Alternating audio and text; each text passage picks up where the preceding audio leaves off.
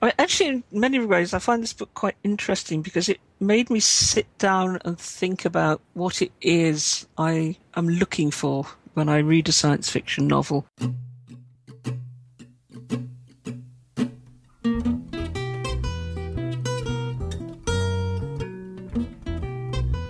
Welcome back to the second part of the discussion of the Clarke Award shortlist. This is Cabbages and Kings, a podcast for readers of science fiction and fantasy. I'm your host, Jonah Sutton Morse. In this episode, Megan and Maureen rejoin me to discuss Way Down Dark, Long Way to a Small Angry Planet, and The Book of Phoenix, the remaining 3 books on the Clarke shortlist.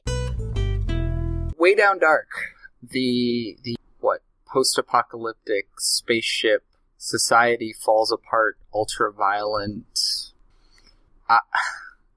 I don't even know what I really have to say. I mean, I can sort of poke lots of holes in Way Down Dark. How absolutely awful can I make this? How many times can I push the situation? How many times can I emphasize just how horrible it is in here? If you start actually looking at how this world works, it seems to make very little sense. The condition even that the ship is in, how has it come to this situation? Why now? Why is it now that they decide to rampage through the Arboretum? Why hasn't the Arboretum been destroyed already? How has it managed to survive that long? There's all these questions that I felt very uneasy about. I couldn't really find sensible answers to them.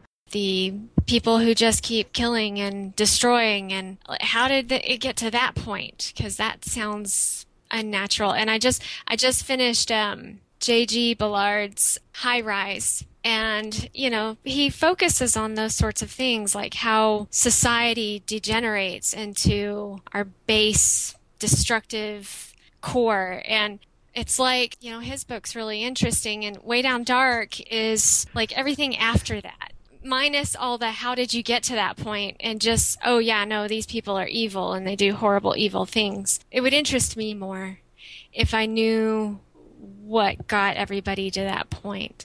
Dear too, of Australia, the actual place is a penal colony. Right.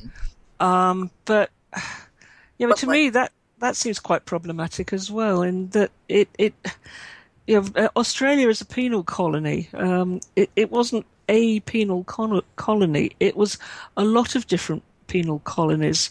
I discovered quite recently something I was watching on TV here in the UK, that depending on where you arrived in Australia when you were sent from the UK as a criminal, it could actually shape your future existence quite markedly. So people who ended up in Tasmania, for example, because of the way the local society was structured, once they'd actually stopped being, they'd done their time, it was possible to rise. It actually developed a very affluent society, and it was possible for former transportees to actually sort of rise up in society.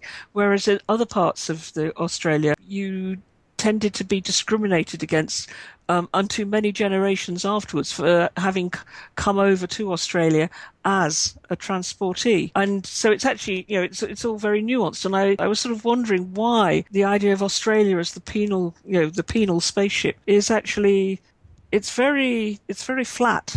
There is no, the most you've got is the fact of the gangs sort of, vying with one another. But apart from that, there's no sort of nuance. We don't really find out why people are there, for example. They've just been there for so long. We don't really know what brought them to Australia. It's almost as though that's all been stripped out, and we're just dealing with them as sort of raw humanity. And yet, I think we need to know what it is, what kind of society has actually put them there, and we're not seeing any of that at all. I genuinely find this novel baffling. I find there's something in it I'm just not seeing, I think. I'm not quite sure what it's doing on a short list like this. I can get the way it's structured and written if it is geared at a younger audience, but I can see the end being mind-blowing to a young, new reader, but I'm not really sure what the jury saw in this. No, it's a mystery to me, quite honestly. The great shame is, of course, we'll never really ever find out. But because I genuinely would love to know what it is they see that I can't. Listening back to this discussion, I realized that we were all so hung up on our various problems with the setting that we never really mentioned the central character, Chan, who's trying to survive within this baffling setting, which might indicate some of the reason that the book so mystified us. I do apologize for missing someone so central. We're going to move on now to Long Way to a Small Angry Planet. I kind of liked this. I felt like I wasn't the ideal audience for it, but I enjoyed it. It's feelings in space. I really want the TV show of this. I really want the TV adaptation of this. The TV show exists. There are TV shows like this. There are happy, dysfunctional families in space TV shows. I have enjoyed them, and I would enjoy having another one to watch. The basic premise, our main character, whose name I've forgotten, runs away from her privileged background, ends up on... Rosemary, yes. Thank you. Ends up on a spaceship that builds tunnels, wormholes between two different places, which has a dysfunctional misfit band of mostly aliens. There's at least one other human. There are a few other humans. But you've got your tech people and your AI and the reptile and a few others, and they have adventures on their long way to a small angry planet. And I think it's mostly about how they get along and become a dysfunctional family and become more of a family as things go on. What I said when I finished was, I finished it, I wasn't in my feels as much as I think other readers are, but it was very satisfying. And I think that you guys had more of a problem with it than I did. So how did you react to it? It felt very simple to me. Conflicts were resolved very easily. I think a lot of the intention behind that was to demonstrate people talking through their problems rather than acting on violence. I get it. It still felt very superficial, though. And there were a lot of points in the novel where it was like she would take us just to the brink of where there was a real human discomfort. The aliens, the alien woman who is from the planet where it's like one big happy ambisexual type family, and she feels out of sorts in the place, and then she and Rosemary have their own pseudo relationship and everything's fine. And then the navigator, the puncher, right, he's decaying or has some sort of degenerative disease, and they just keep letting him drive the spaceship like it's not a big deal, and not until the end. And then suddenly he's in bed, and then they trick him, and that was left open enough to where it was a nice, uncomfortable moment. But everything up to that, it just seemed kind of odd to me. She's just taking us to that point, but she isn't really exploring the kind of stuff I want to see explored in this story. And so we go in, we touch that little uncomfortable moment, and then pull back and move on.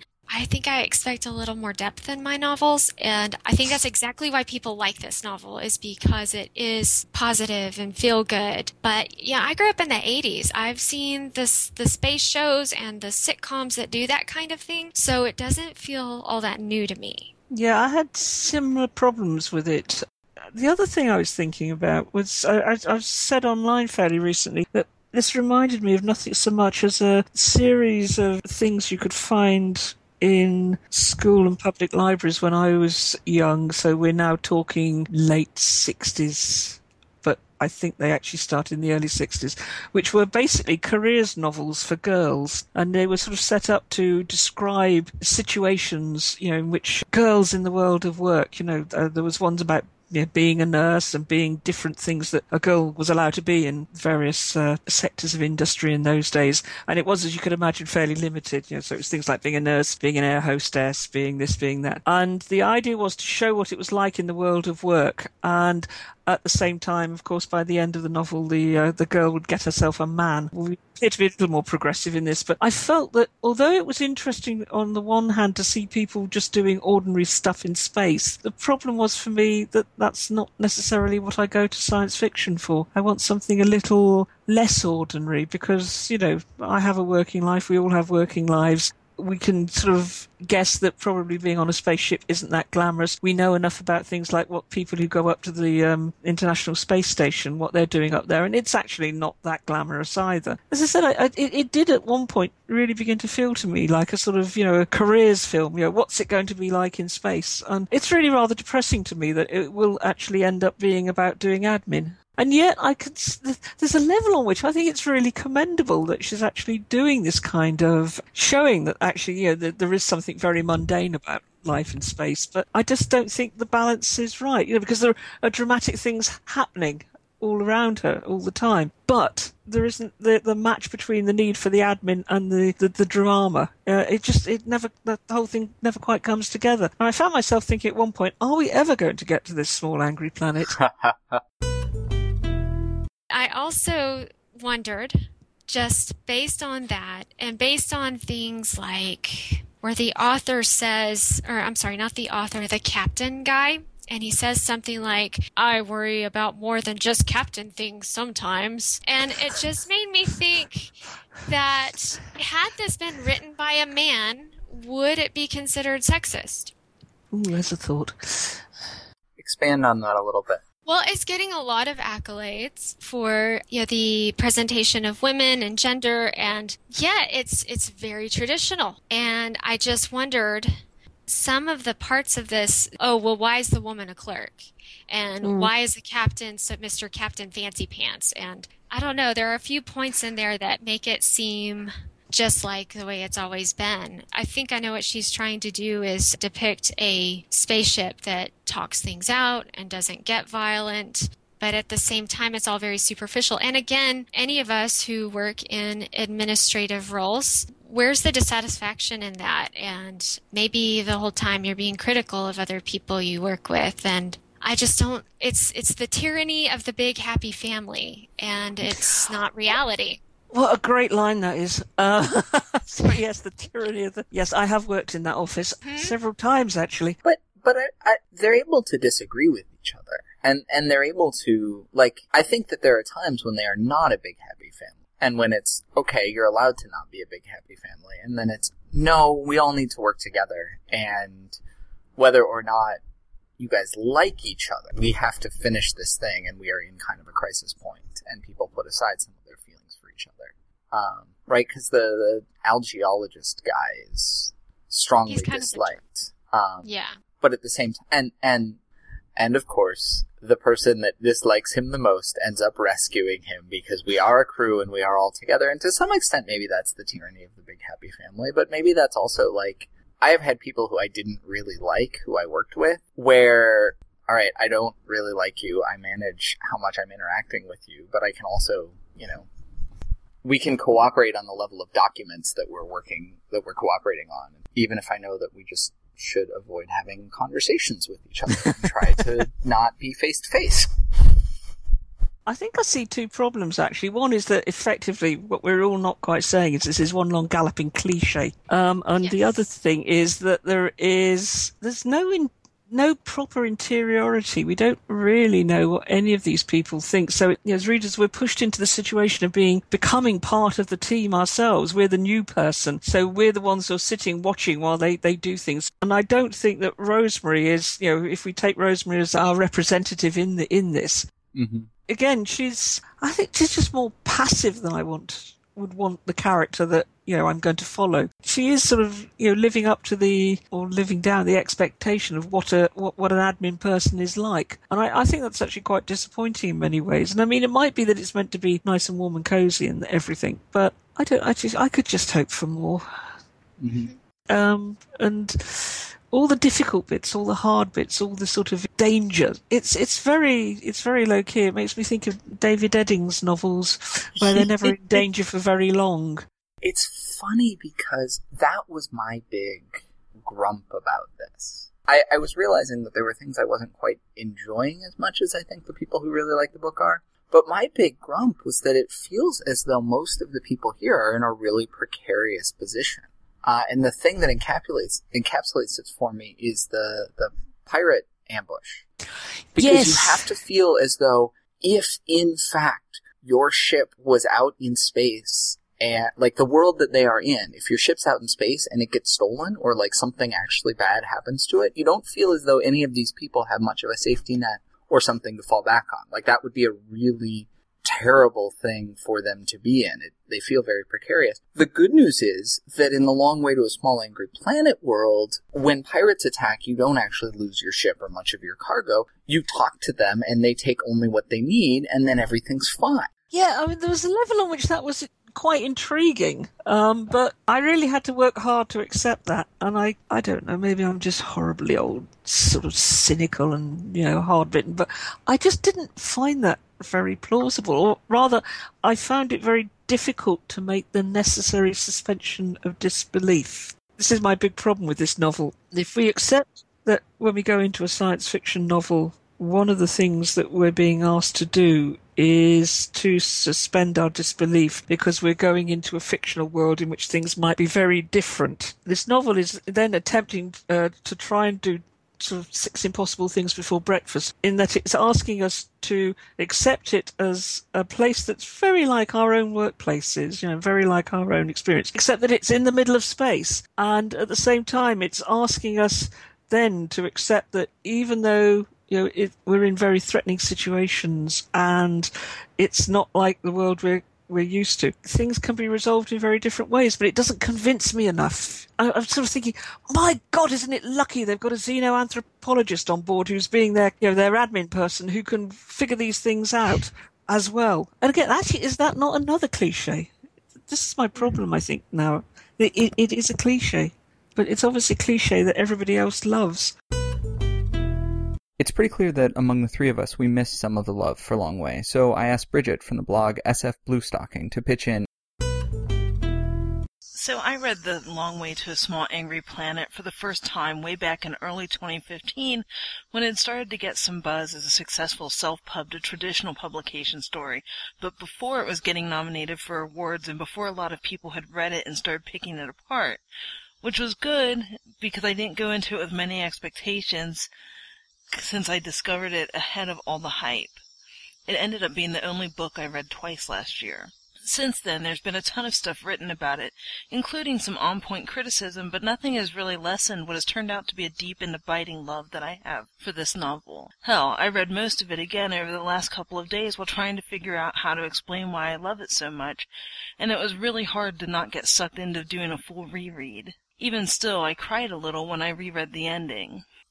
It's basically a book about a bunch of people just trying their best to be decent and do their jobs and live a good life, and I find that appealing. As someone with complicated relationships with my own family, I really enjoy books about found and chosen families, and The Wayfarer Crew is a great example of that. It's also a book that has some things to say, but nothing it wants to beat the reader over the head with. It's a book that makes smart use of likable tropes arranged in a pleasing fashion, and that doesn't overstay its welcome, ending exactly where it needs to. Mostly, though, it's just a sort of perfect, middle-brow sci-fi comfort reading, the kind of thing I can see myself reading over and over again because I find it sweet and restful, and it's optimistic, but not cloyingly so, in a way that I find relaxing. It's a book that doesn't make me feel a ton of things, but the things it does make me feel are only good, which doesn't happen very often. But let's move to Book of the Phoenix. I really liked this one. I liked it a lot. I didn't find it perfect, but I found it really interesting. It felt like a superhero book to me. Like, that was what I kept thinking about. Not that I have read a lot of superhero comics, but that's what I kept thinking about with the Book of Phoenix. And it is sort of the apocalypse to which her earlier book is the post-apocalyptic novel. It was delightful. It moved fast. It felt like a superhero book. But I'm curious what you guys thought about. I actually kind of dreaded it because it was packaged as a superhero type novel, or at least the things I'd read about it. And yeah, I don't have that kind of experience with comics, but it ended up really winning me over probably by the second half. That happened with her last novel, Lagoon. Mm-hmm. It was like that for me too as well. The second half really opened up. It felt to me like what The Watchmen could have been. There was really some truly subversive stuff going on in the story. And Book of Phoenix, if anybody knew what was going on in that story, that would be exactly the kind of book that would freak people out if they saw you reading it, because there's so much addressing terrorism and discontent with the American system and racism. She talks about the burqa is freedom. She talks about I am villain. She repeats that a lot. And I thought that it's a really dangerous story, or it could be looked upon that way. I wasn't quite sure what to expect when I started this. I think I reviewed it for Interzone, and the review was this sort of immediate reaction. I felt afterwards I hadn't really actually got to grips with the book, and so I've read it several more times, and I'm just beginning to feel I am getting to grips with it. I find it fascinating. I mean, it's one of my two favourites on the shortlist. My other is Europe at Midnight, and that's with that it was an immediate moment of recognition, as I said when we discussed it previously. And with this, it was more, I have no idea what's going on, but, buckle up, let's go for the ride and see what happens. And what I liked about it, one of the things I particularly liked about it, is the actual narrative structure. It's so complex. I like things that have structural complexity, sort of nested narratives, interesting tangential stories. And I found this actually really very satisfying in that respect. Start with the prologue. I said nobody really knows who wrote the great book, and you've got this fascinating world in which people seem to be living what we might call a fairly primitive, in inverted commas, existence, sort of out somewhere in the desert, and yet they've got what are obviously tablets, what they call the portable, and they've obviously got all the sort of the ability to download masses of information. So there's this kind of post-technological world which isn't necessarily post-technological. And then you've actually got the Book of Phoenix itself embedded within that. There's so many visual. The heading of chapter 1, specimen, and men. The men part of that is capitalized. There's so much playing with. It's very, very playful with these ideas of knowledge and of the ways in which people label themselves, so to speak. And I find the more actually I've gone through it, as I've got used to reading it and started to sort of get to grips with the world, the more fascinating it becomes. I like the fact now that it's episodic in many ways, and it's sort of just where you think you know where you're going, it sort of sends you off in another direction, which is something I remember from Lagoon, which I know a lot of people found a bit difficult to get to grips with, but I rather enjoyed, because it was sort of the idea that the narrative was constantly branching out and sort of being passed from person to person like a relay battle, and there's a certain element of that in this as well. Sometimes it's kind of comic booky, and other times it's throwing out references to the Karman line, which I hadn't heard of, but I think is where space starts. I'm sure I miss a lot. And I only read it once, but I think it would be interesting to read 2 or 3 different times in it, because it feels as though, by saying this feels like a superhero book, I am picking up on an aspect of the many things that she's doing, and the many kind of, I don't know if I want to say traditions that are being drawn on, but there's a lot packed in all at once. And Maureen, your comment about reading it a few different times and getting stuff out of it, I feel I want to go back to this one. I want to read it again. I want to see what else is going on, and also because it's very global in perspective.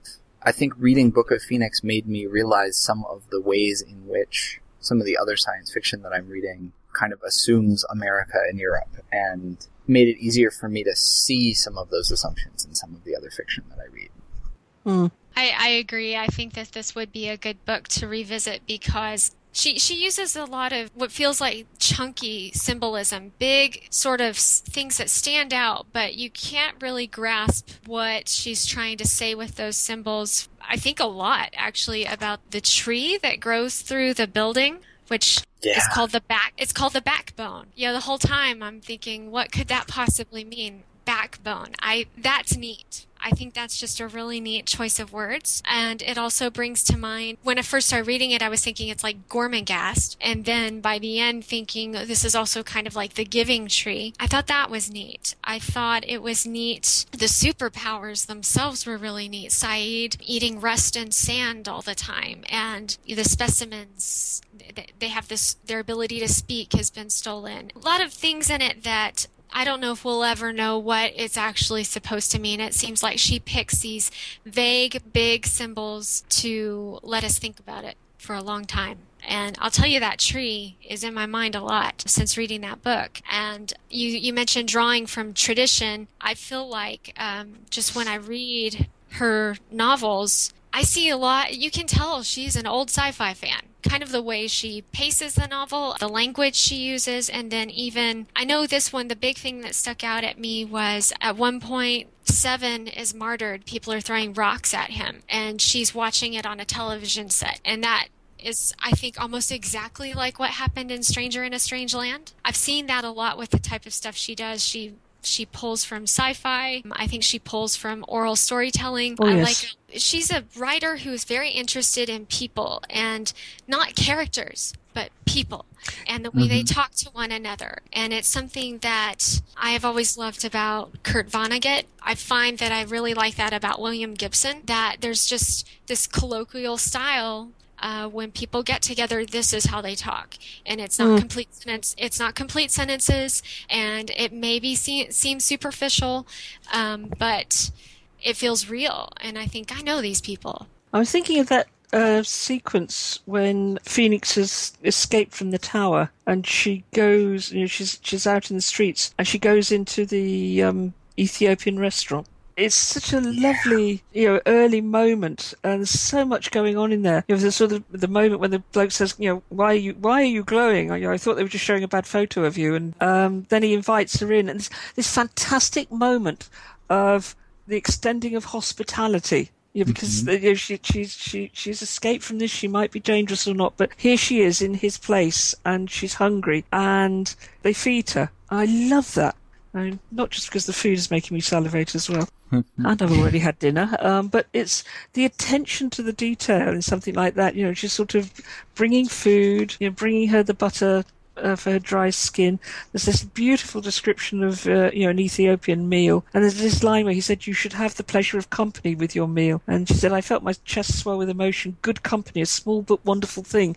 And then you realise it's because they're treating her like a human, well, they're treating her as a human being, because that's how human beings theoretically treat one another. They welcome them in and they feed them, and that's what they do. And so at this point, she's no longer a specimen. She's no longer a sort of, superhuman. She's a hungry human being. She's a hungry woman. And that's what they do. They feed her. And I love that. It's that's a moment that, to me, resonates all the way through the book. And she's always looking for that moment when she can just simply be herself. Genuinely, I find it in a way difficult to talk about this book, and it's not because there's not enough in it, it's because it overflows. Another important thing to throw out there is, how many SF novels do you read where it's just about an angry woman, much less an angry black woman, but she goes into female anger and what it feels like to be taken advantage of. I thought that was exciting too. Yeah. You just don't see that. No, I mean, it's actually, it presents a very interesting contrast to something like Small Angry Planet. And admirable as it is to talk everything out, something like Book of Phoenix suggests to me that there are moments, there are times, there are places, there are situations where trying to talk it out is not enough. It's insufficient as a reaction. Something like that cannot encompass Phoenix's experience. To expect her to actually sort of deal with this by staying quiet, it's outrageous. It really is. It's perfectly right and proper that she goes out into the world and literally blazes a trail through it, and actually articulates her emotions. I mean, certainly I know of the two. I find it really funny, isn't it? We've got this title, Small Angry Planet, and it is all about anything but anger. And then we have something like the Book of Phoenix, which is about anger is articulated all the way through it, as Megan says. I really, really like this book. Me too. Me 3. We were all in general agreement about the standouts and general opinions of the shortlist, but of course you have to do at least a little bit of prognosticating.